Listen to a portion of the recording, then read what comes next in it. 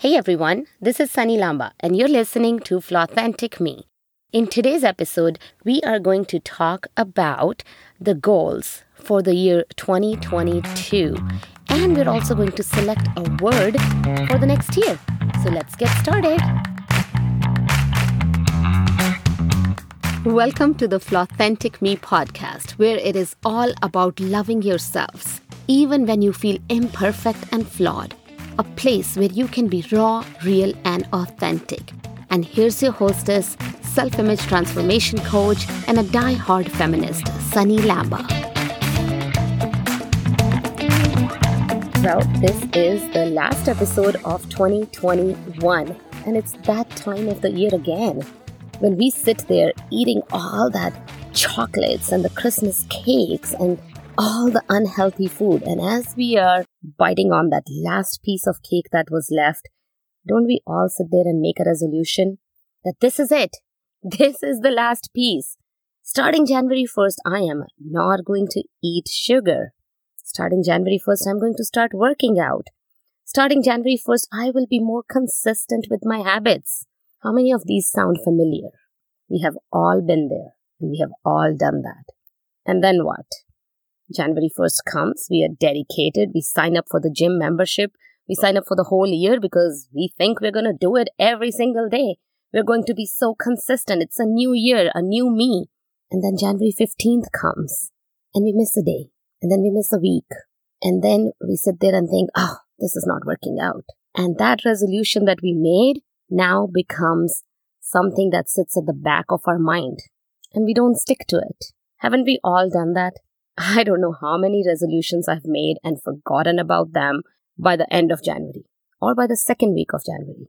80% of the resolutions fail, and they fail by the second week of the new year. And why is that? So today I want to talk about the difference between a resolution and a goal. I also want to talk about the difference between a resolution and a word of the year. And then we will go into how to choose a word of the year, how to set those goals. And if you have never chosen a word of the year before, let me tell you my story. I didn't know what a word of the year was. 3 years ago, I heard it for the first time. Yes, only 3 years ago. Before that, I had stopped making resolutions. So I used to make resolutions, and then about 6 years ago, I said, I'm not making resolutions. They never work. But I didn't know what I could do differently.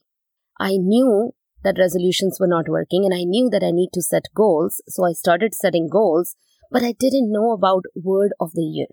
And when I started choosing a word of the year 3 years ago, it totally changed the game because it came from a place of self-love and self-compassion. So here is how a word of the year is different from a resolution. A word of the year is something that resonates with you. Something you're lacking or you need to work on. A resolution is a pass or fail mentality. I am going to start working out. I am going to start eating healthy. But it's an all or nothing feeling. So if I don't do it, it means I failed. It sets you up for failure. While a word of the year has more flexibility. It is there for you when things go wrong or when the times are hard. It breeds self-compassion. It's a kinder way to grow and learn, because it is based on self-love. My word of the year last year was unlearn, because there were so many behaviors and patterns that I had to unlearn in order to grow. Also, 2020 was the year of the pandemic, and I had gone down the rabbit hole. I had started being hard on myself. I had got distracted with so many other opportunities, and my coaching business had taken a step back. So I chose unlearn for 2021 to break out of those patterns of distraction and those patterns of always giving up on myself. And how did it help me? That every time I was hard on myself or every time I couldn't keep up a resolution or a goal that I had set up for myself and I failed at it, I looked at my word of the year and I said, it's okay. This is the year I'm going to unlearn. It's okay if I failed, but I'm unlearning those patterns and I am growing. That's what a word of the year does for you. It's there to guide you when the times are tough. So instead of a rigid resolution, a word of the year is basically a reminder to focus on a positive change. to create a positive change. It's basically a guide which you can use in any area of your life. So if you wanted to make a resolution about eating healthy, yes, you change that resolution into a goal, but then your word of the year will help you. So if my word of the year was unlearn, and let's say that I wanted to eat healthy and one day I eat cake, your word of the year is unlearn. What is it telling you? It's okay, I'm unlearning these patterns. But if you just make a resolution, I'm never going to eat sugar again, then you're setting yourself up for failure. The other thing is the difference between resolution and goals. Resolutions are basically just an intention, and they're usually very vague. I am going to start eating healthy. I will work out every day. I will stop smoking. They're very vague. There's nothing to measure against. There's no set timing. When is this going to happen? What exact steps are you going to take? And that is the reason 80% of resolutions fail by January 15. When we make resolutions, we are basically staying in the cesspool of our habitual patterns because of the binary nature of the resolutions, the all or nothing. The pressure to be perfect creates the mental blocks. I missed one a day. There's no way I can do it every day. There's no way I can do it every day. So then I better not even try.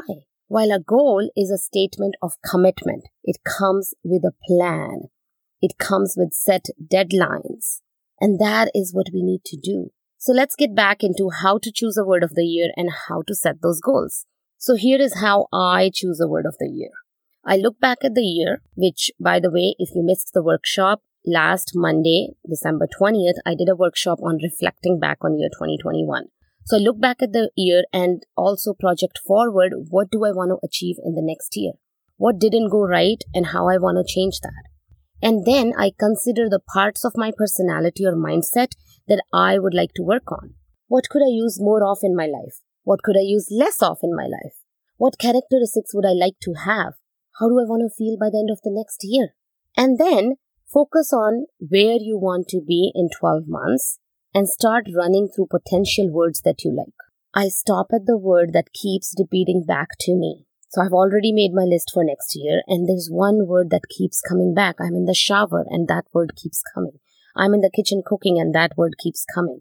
Anything I do, this one word keeps coming. So maybe that is my word of the year. My word of the year for 2022 is growth. Because in 2021, I unlearned the patterns, the behaviors. And now the next step is to grow. It's to grow through the unlearning process. So what is it that you want to change? What is it that you want to work on? What is your goal for the next year? Where do you want to see yourself by the end of 2022? And that would help you find a word to guide you throughout the year. Every time things don't go right, every time you feel demotivated, whenever you're procrastinating, whenever you fall off the wagon, you're going to look at that word and it's going to take you forward. It's going to help you be self-compassionate and then take the steps that you need to in order to grow. And once you have chosen a word of the year, now it's time to set your goals for the next year. A quote by Michelangelo that keeps coming back to me: the great danger for most of us lies not in setting our aim too high and falling short, but in setting our aim too low and achieving our mark. That is the problem with goal setting with so many of us, that we play too small. We are scared to play big. We aim too low and then we succeed. But is there growth in it? We aimed so low that it was easy to succeed. So how are we going to step out of our comfort zone or grow? The only way to grow is to step out of your comfort zone, and you can do that only when you aim high. When you take that goal and try to make it 25 to 30% bigger. The point of goals is not to achieve them. The point is who you become on the way to them. It's who are you becoming? Because if you're setting a really low goal, you're not really changing. You're hitting that goal and that's it. Amazing, you feel great, I hit my goal. But was it really big enough for you to become a new person? For you to become your highest self? So make sure you're setting really big goals for yourself. The goals that scare the shit out of you. Excuse my language. But it has to be a big, fat, scary goal. My mentor Bob Proctor talks about 3 types of goals. Type A goals are doing something you already know how to do. I want to lose 5 pounds this year. You've already done it before. 5 years ago, you lost 5 pounds. You know exactly how you're going to do. You've already done it. You've done it before. It's easy peasy. Type B goals are what you think you can do. I want to lose 10 pounds this year. 5 years ago, I lost 5 pounds. Now I want to lose 10 pounds. You don't know how to do it, but you think you can do it because you've already lost 5 pounds. So 10 pounds is easy. It's just doubling that goal. But type C goals are your wants, your fantasies. It's that gut feeling that keeps coming. It's that little butterfly that keeps coming and tells you, this is what I want to do. But then you shove it down. I want to lose 10 pounds. I want to build muscle. And then I want to compete in a bodybuilding championship. Now that is a big fat C-type scary goal. You know how to lose 5 pounds. You kind of have an idea how to lose 10 pounds, but you have no idea how to gain muscle. But you can search it up. You can Google it. Welcome to the world of Google. But competing in a bodybuilding championship, now that is scary. That's a C-type goal which is going to inspire you. That is the goal which is going to pull you and pull you through when the times are hard. Most of us don't pursue our goals because they're too small, because they don't inspire us. And that's the type of goal I want you to set up for yourself.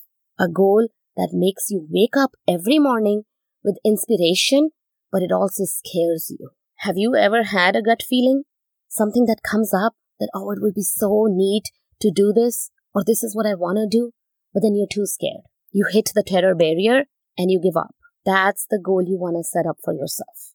And there's no guarantee that you will reach it, but at least it will help you wake up every morning with inspiration. It will help you go to sleep looking forward to the next day. There is no inspiration in a B-type goal. There is no growth in an A-type goal. But a C-type goal is going to help you grow and is going to inspire you to move forward in life. So how do we set up these goals? I did a workshop in my private Facebook group. It's still on there if you want to watch. And I also have a worksheet for you that you can answer the questions to help you set the goals. Let me go over that very quickly with you. Step 1, you're going to write 3 to 5 things that you would like to achieve in the 8 areas of your life. These 8 areas are health and fitness, intellectual development, which is maybe you want to join a program, maybe there's a course you want to take. Number 3, family and social relationships. What do you want to change in your relationships? Maybe with your spouse, maybe in your social circle, your friends. The next one is work, career, business. Number 5 is your financial goals, your wealth, abundance. Number 6, fun and adventure. Is there a vacation you've been looking forward to? I know we're in the middle of this Omicron, but hey, you still need to have a goal. What do you want to do for fun? Number 7, personal. Personal could be something like, I want to speak at a certain event. That could be a personal goal you have. And then the last one is spirituality. What do you want to do for your spiritual growth? Meditation, maybe journaling. So these are the 8 areas of your life. You're going to write 3 to 5 things in every area. And then you're going to pick your top 3 to 5 goals for the year. So from all these areas, you're only going to pick your top 3 to 5 goals. And when you're picking these goals, I want you to consider some questions. Why is this goal important to you? Does your goal inspire and excite you? Does your goal scare you? Is your goal challenging enough? Can you make it 25 to 30% more challenging? Does this goal fit into your long-term plan? And the last question, my favorite one, if a genie comes and gives you one wish that you will never fail, would you still have the same goal? I love this question because it helps me to see that I am playing small. I can do better. I can create a bigger goal. Once you have gone through this process and you have your top 3 goals of the year 2022, then you're going to take every goal and finish the next page on the worksheet, which is what feelings come up when you think of this goal. So write down, what are you feeling? Are you inspired? Are you excited? Are you scared? Are you anxious? What are you feeling when you think of this goal? What key strengths do you need to achieve this goal? And do you already have those strengths? And if not, how can you work on them? And the next one is the most important. Why is this goal important to you? What is your why? Dig down. When you ask the question why, the first answer that comes up usually is not the right answer. You gotta ask yourself why more. Go deep down to 7 layers of why. Keep asking yourself why, until it really brings your emotions up. And then what obstacles may arise as you're pursuing this goal? What can go wrong? Because you have to have a contingency plan. Think of all the what-if scenarios and come up with an action to replace them. For example, if your goal is, I am going to go running 5 days a week. And of course, if you're setting a goal, this is not a resolution. If you're setting a goal, it will have a timeline with it. 5 days a week, right when I wake up, I am going to go running. That's a very specific goal. So if that is your goal, and let's say if it is raining, what is your contingency plan? Maybe I will run on the treadmill that day, or I will do a 30 minutes of home cardio workout or a home weightlifting workout.